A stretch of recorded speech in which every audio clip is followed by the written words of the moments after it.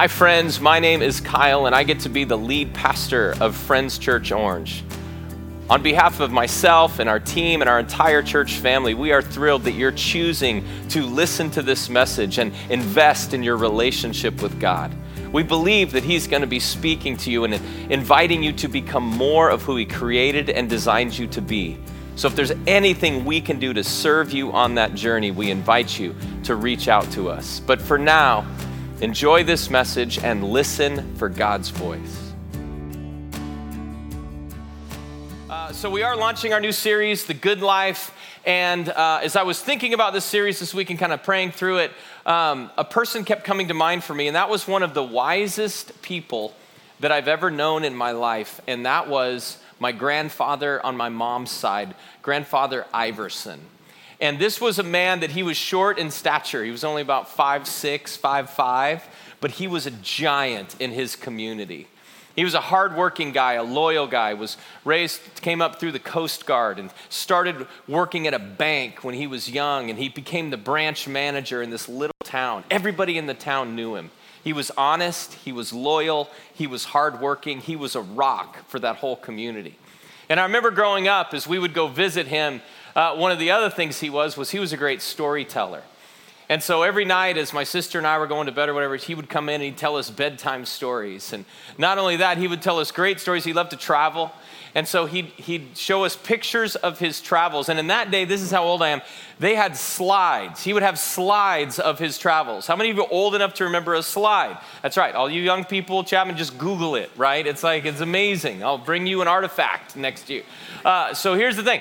So he would show slides, and they go on those trays, and they're super slow, and it holds like 150 slides, and he would spend 10 minutes on every story of every picture, and I'm like, how long is this going to take? As a little kid, it drove me nuts, but at the same time, it was amazing, because he would make these places come to life. He would make you want to go there. He'd make, I want to go see this. I want to be a part of this. And so I remember as my grandfather was passing, my wife and I, Holiday and I, went to visit him. And our kids were still super young, so they didn't go with us. It was just she and I. And he was sharp till the very end. And he was telling stories, and he was reminding us about who God was in this life and his qualities and his characteristics. And we were able to pray with him, and as we were walking out, he said, wait a minute, come back here. And he grabbed my hand, and he looked me in the eyes.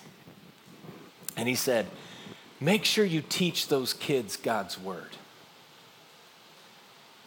Make sure you read God's word. Make sure they know him through his word. That was the last thing that my grandfather said, the wisest person that I know.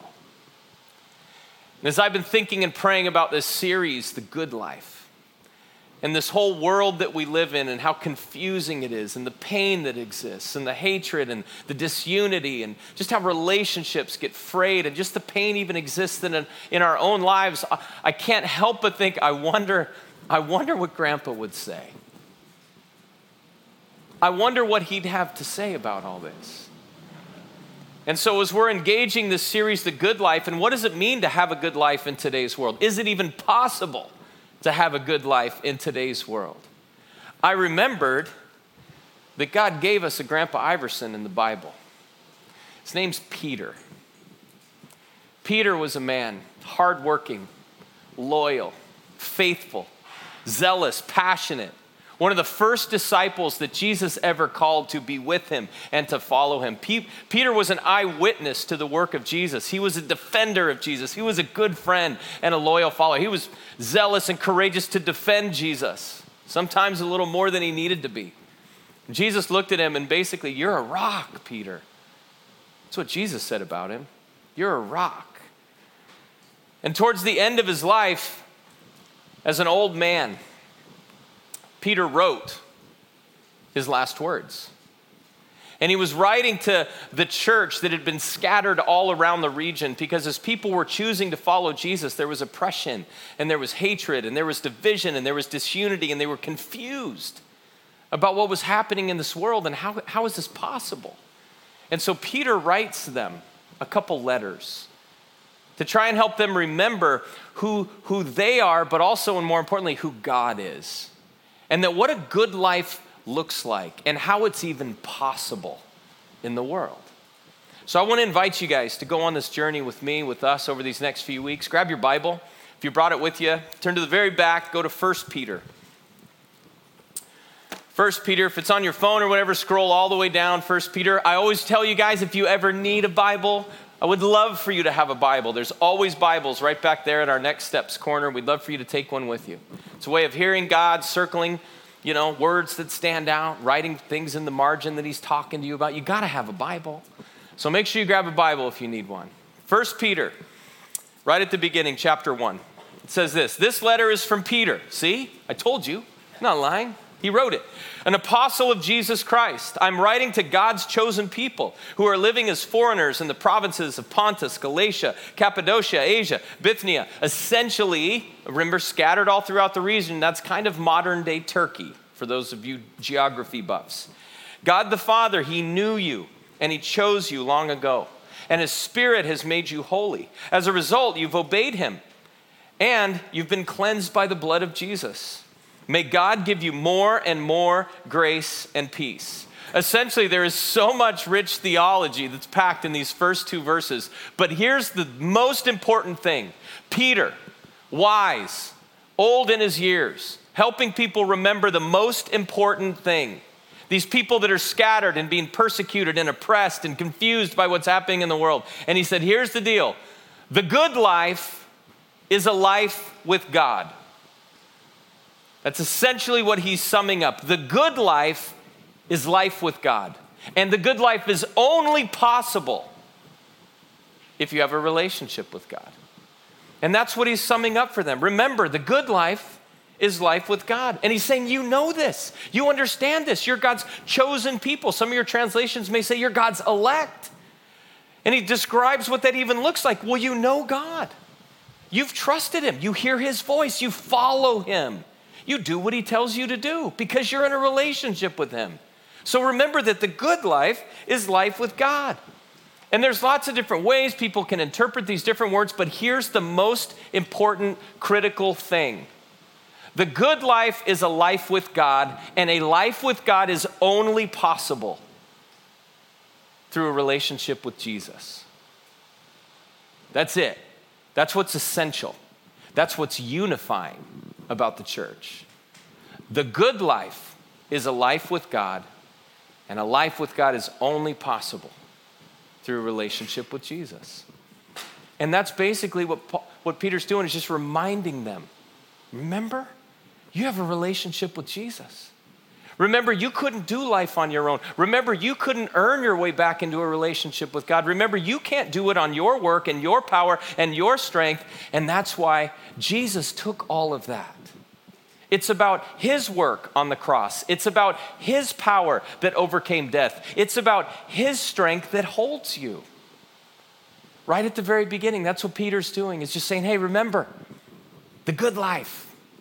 The good life is a life with God. And so I got to believe that the first question that Grandpa Peter would ask you and ask me today is, do you know God? Do you know him? Are you in a relationship with God? Have you trusted your life to Jesus? Or are you still trying to do it on your own? You're still trying to do it on your power and your strength. You're still trying to be good enough. You're still trying to give enough. You're still trying to manage your relationship. Or are you just going to trust Jesus and be in relationship with God? Because Peter's saying that is the good life.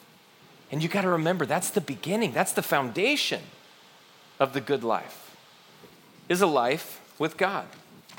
And I don't know where everybody is in this room. I bet there's a spectrum. Some of you, just like me, we've been walking with God a long time.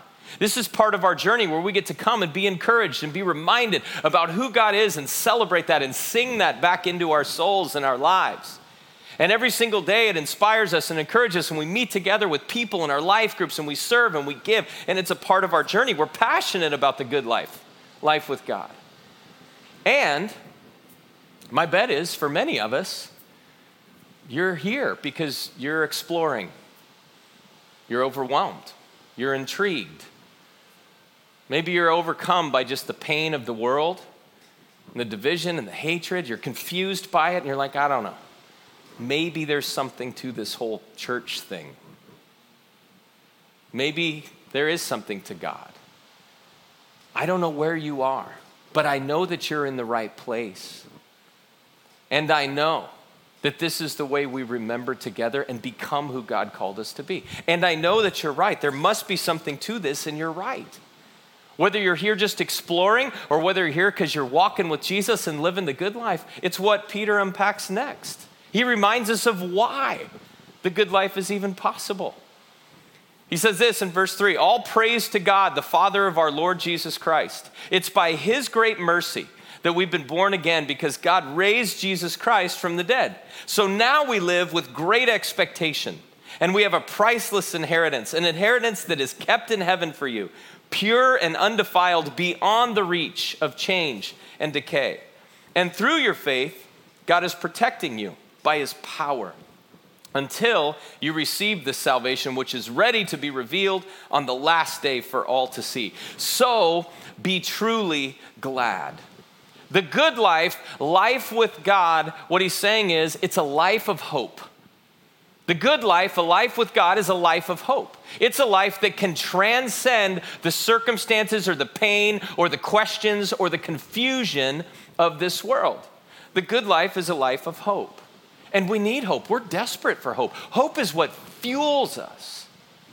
Because all of us have either experienced seasons in our life or we've walked with people in our life who've become hopeless.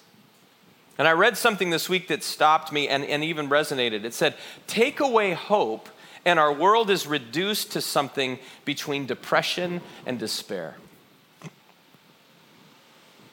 If you take hope out of the equation of your life, out of anyone's life, the whole world gets reduced to something between depression and despair. And that's not the good life. And that is not life with God. And that's why the very first thing he does is remind them that, oh, no.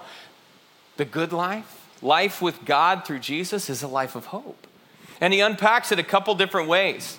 He says it's an eternal life and it's an empowered life. He says it's an eternal life. He talks about this priceless inheritance. And basically he's describing heaven. He's reminding us that all through the Bible, over and over, it just keeps telling us, remember, this world isn't your home. Don't get too settled. You're just sojourners passing through. We're described, literally our physical journeys are described as shadows. Like just a breath. Whew, there's your life. But it can consume us. We start to think this is everything. And he's going, no. Remember, there's eternity that's in front of you. And that eternity should bring hope because you have a priceless inheritance. And what does that look like? Well, we were singing about it earlier. Right? So basically that song and what Peter's capturing here is in John chapter 14, Jesus gathers his disciples right before he's ready to go to the cross and he's ready to leave them, and he's reminding them of their inheritance. He's reminding them of the hope they have when they live the good life, a life empowered and trusting Jesus. And he says, remember, and he starts talking to them about eternity. He starts talking to them about their Father who's preparing a place for them. Their Father who's good and powerful. And lots of different translations. It's a room or it's a mansion. Either way, he's just going, look, you don't understand. He's like, you're all trust fund babies. He's like, anybody ever watch My Lottery Dream Home? Right? Like these people just make it and they're like, we're going to go build the killer place. Let's go find it. HGTV, try it. You know what I mean? It's like great theology on TV. But here's the thing. He's going, you've got a mansion. And it's not, here's the thing, it's unique. You got to understand there's a Father who designed you, who created you, who loves you, who pays attention to you, who knows exactly what you need. And he's designing and creating this place just for you. And it's not small. It's not an apartment. It's not a converted garage, right? It's not like a master plan community in Irvine where all of our mansions are the same and they just paint them different colors. It's not that. I live in Irvine, I know. He's saying you have a Father. The good life is life with a Father who created you, who sees you, who knows you. He knows the way you think. He knows what your passions are. He knows what pictures you would want hung on the wall. He knows all the furnishings that you'd want. He knows the activities that you'd want. He knows the games that you'd want in the cupboards. He knows the people that you'd want to play those games with. You see, he's preparing this place through your life here on earth. And he's saying, you have this priceless inheritance. You're a billionaire. You're a trust fund baby. So live like it. You have hope. It's beyond anything that you're experiencing in this world or in this lifetime. And that's what he's putting on display. The second thing is that it's not just about tomorrow. It's not just about what happens after we die. The second thing is you have an empowered life, which is for today. You have the strength to go through anything that you will have to navigate today because of the power of God at work in your life. The word he uses here, right, is literally the same word that we get our word dynamite from. He's like, it's explosive power. You have no idea how powerful this is. And Peter, right, he described in Ephesians 1, it tells us a little bit about this power. It says the same power that raised Jesus from the dead, that's the power that lives in you. When you choose to live a good life, a life with God, that same power is the power that's put inside of you. It's not like a JV smaller version. It's like, yeah, let's start them small. It's the same power. That's what God gives. And how do we know? Oh, that's right. This is Peter, who understands it because he was an eyewitness to the power of God through Jesus. He was with Jesus when he was performing and doing all these miracles. Left him awestruck. Remember, they'd ask questions. I don't get this. What? He was there. Remember, he saw Jesus after he was risen from the dead, saw him die, ran for his life, remember? And then all of a sudden, Jesus says, no, go get Peter. I got to see Peter. I want to talk to him. Peter's telling us, like, guys, this is true, this is real. It says, because God raised Jesus from the dead, we can live with hope. And the same power is empowering your life. That same power. So when you run out of strength, when you run out of energy, when you run out of resources, when you run out of answers, when you run out of life, that's the place. He's like, God's going to carry you. That power will hold you. Jesus is there to give you his strength and his power and his wisdom and his comfort and his grace. When you're bouncing off the guardrails of depression or despair, he's there to give hope that there's a good life, a life of eternity that's empowered by his Spirit. That's the promise that Peter's reminding them about. Remember this good life. It's a life with God through a relationship with Jesus that gives you a hope that's bigger than anything you'll experience in this world. And here's the thing he understood. We have choices. You don't have to live this kind of good life. You don't have to live this kind of life. We have options. We can live the good life. We can live the good life with God, life his way. Or we can live the good life that the world promises, which is essentially life my way, right? Extra credit, go listen to Frank Sinatra. He sang all about it. You can do it your way. You can try that. Lots of us do. All of us do. But what happens when you run out of power? What happens when you run out of strength? What happens when you run out of resources? What happens when you can't be who you thought you were or who you want to even be?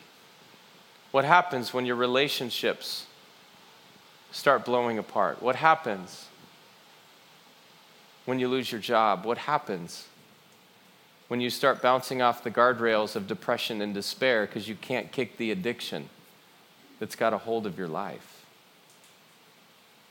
You see, you can choose to do life on your own. You can believe that the good life is life on your power. But there'll be an end to your power. You'll reach the end of yourself. And not just here. What about eternity? Anybody have the confidence to step into eternity on your power?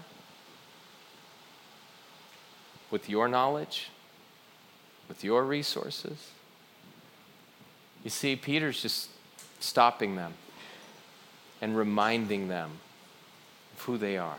Remember, this is a good life because you have life with God through Jesus, giving a hope beyond this world and a power to navigate it.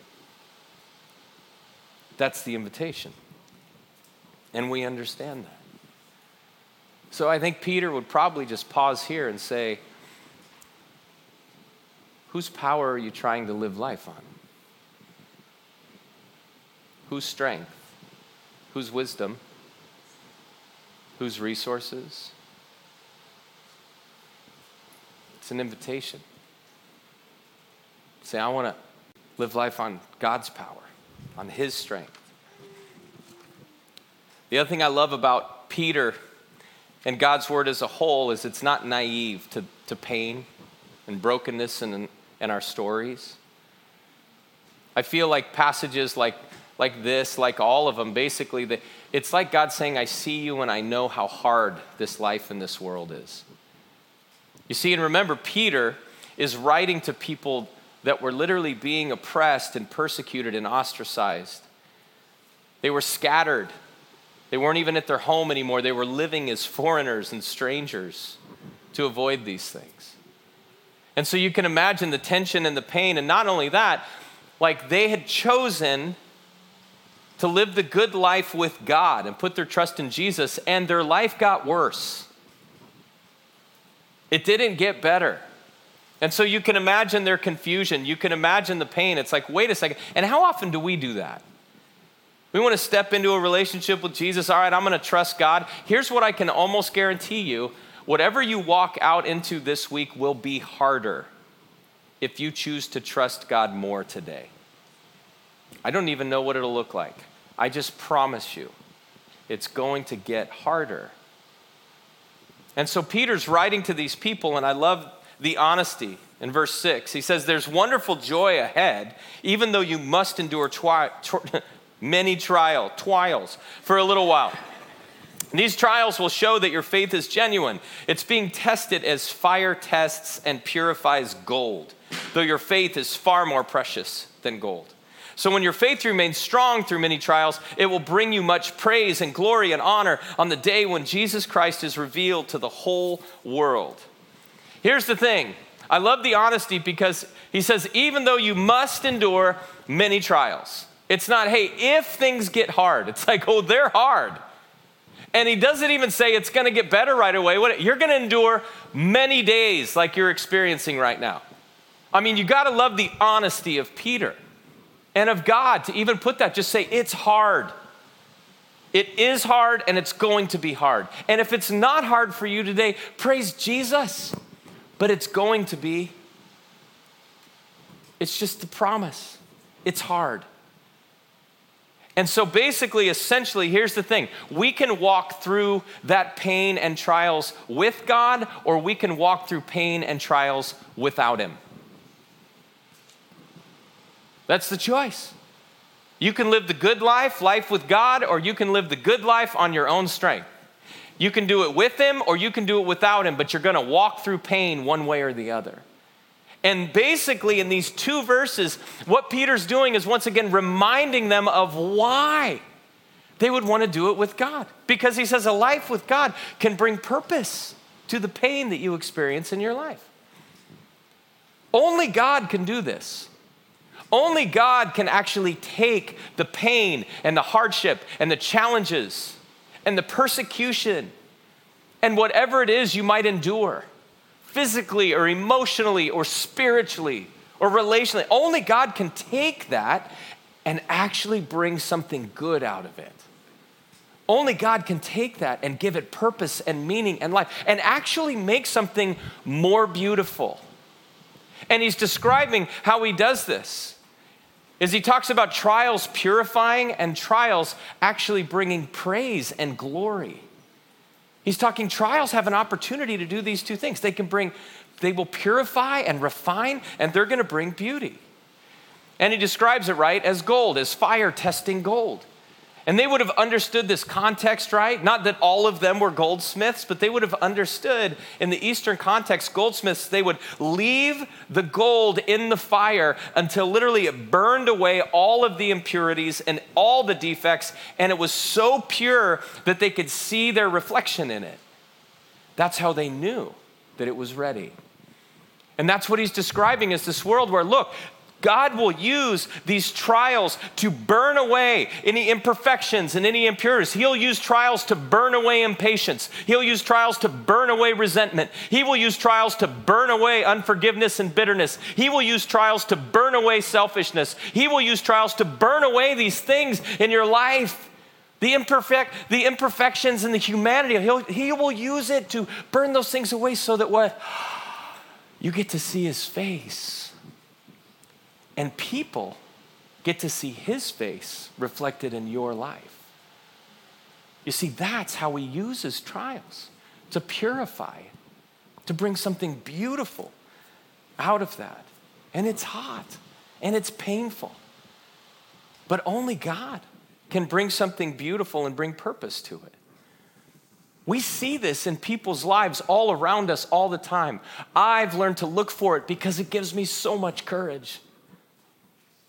We see people walk through pain, through loss, through devastation, through physical challenges, through sickness and illness. And we see them hold on to faith. We see them hold on to God. We see them hold on to the hope that they have in Jesus, regardless of the circumstances that are happening around them. And I don't know about you, but it's staggering to me. It's humbling for me. This week, I was reminded of that personally again in a very close way. Lots of you guys know if you've been here, my dad has been declining with dementia for like 15 years. It's been forever. And the person that it impacts the most and is closest to it, quite honestly, is my mom. He's still at home. She gets care there a few days a week, but she's the one who has walked with him. And this week, with just the weather and the dryness and all those things, he was having some more challenging physical issues, nosebleeds and stuff like that just got out of control. And so he started vomiting, and it was painful. It was terrible. And it wouldn't go away. So she called me and she said, Kyle, can you guys come over? And my whole family happened to be there. All my family from Northern California, my sister, my brother-in-law. And so we're all there, and I go there, and my dad looks awful.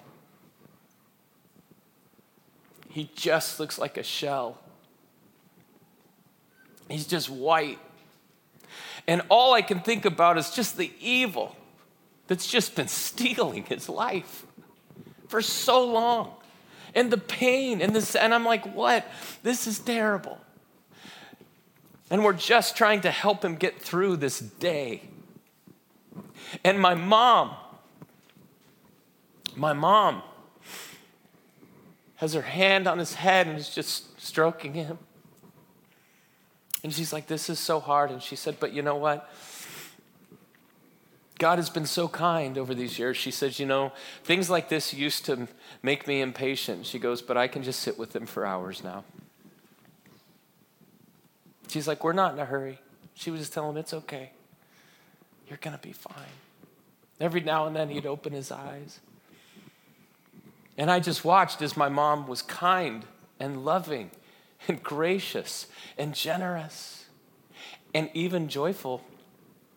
She would smile, just say, look at how thankful we can be. All of us are here together. We didn't even know this is what God. She was finding things to be grateful for in the midst. I got to see the face of Jesus in my mom this week. Because the fire of 15 years has just burned off. So much of the humanity. So what remains is just this beautiful reflection of Jesus. I got to see this passage in the flesh right in front of me. You see, that's the invitation that Peter is giving every single one. He says, this is what it looks like. You know what it looks like. You guys know what it looks like. You see, life with God, the good life, It's because you live with hope. There's a perspective that's beyond whatever it is you're going to experience. There's a power that will walk you through anything, and you become more beautiful in the midst of it.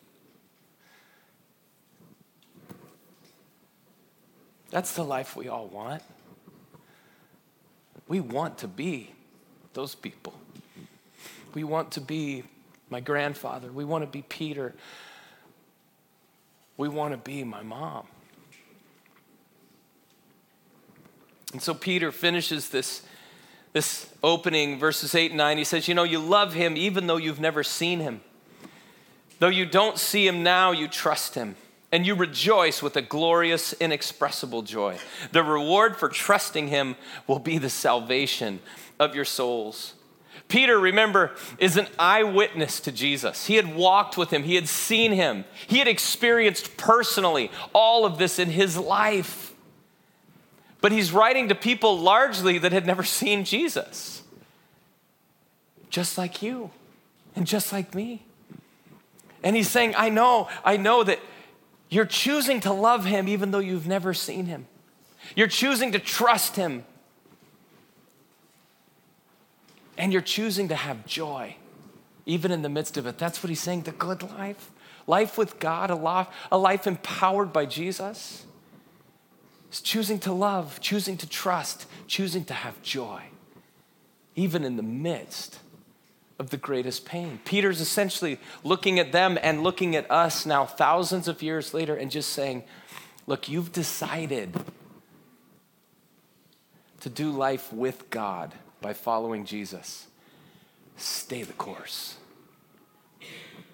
Don't let the circumstances of this world or the confusion or the pain, don't let it aim you at depression or despair or hopelessness. Stay the course. Another grandfather, my wife's grandfather on our other side, I was thinking about that this week, and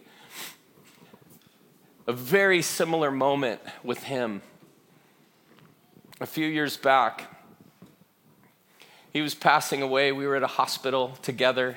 He was sharp till the end, telling stories.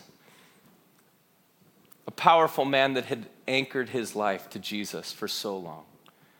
And at this point, our kids were much older, so we were all together as a family, just in his hospital room. And time came for us to go. So we're getting ready to walk away, and Papa said, wait, send those kids back in here. So the kids turned around and walked back in here. And I just watched from the foot of the bed as he grabbed their hand, just like my grandpa did mine. And he looked them in the eyes and he just said, stay the course. Stay the course. I know life's hard. I know it's confusing. I know it's painful. I know the world is going to want to entice you in so many different ways to try and do it on your own and to trust yourself, but stay the course. You've chosen Jesus. You love him. Trust him. Let him give you joy and strength. Let him refine you. Let him bring purpose to the pain that you're walking through, but stay the course. You see, that's the good life. That we're going to go on this journey and adventure and learning more about and discovering and becoming more of who God created us to be. So today I'm going to invite you, if you would, just close your eyes, bow your heads.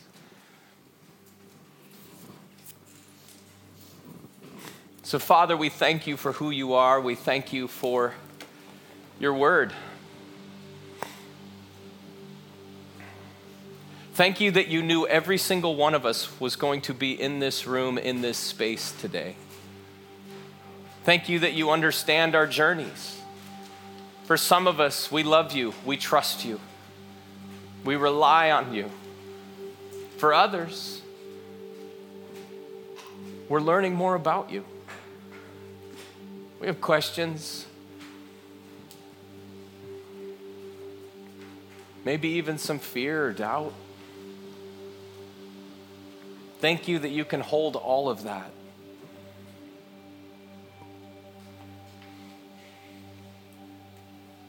But I believe that wherever we are in our journey today, you're inviting us to take our next step of faith. There's always a new step. Step of loving, step of trusting, step of receiving, whatever it is you have for us. So I pray as you mark this moment with us, as you speak, that you would help us to step more into the good life that you offer and that you promise. A life with you, a life for you, a life empowered by your strength. Speak to us and give us the humility and the courage to take our next step of faith with you.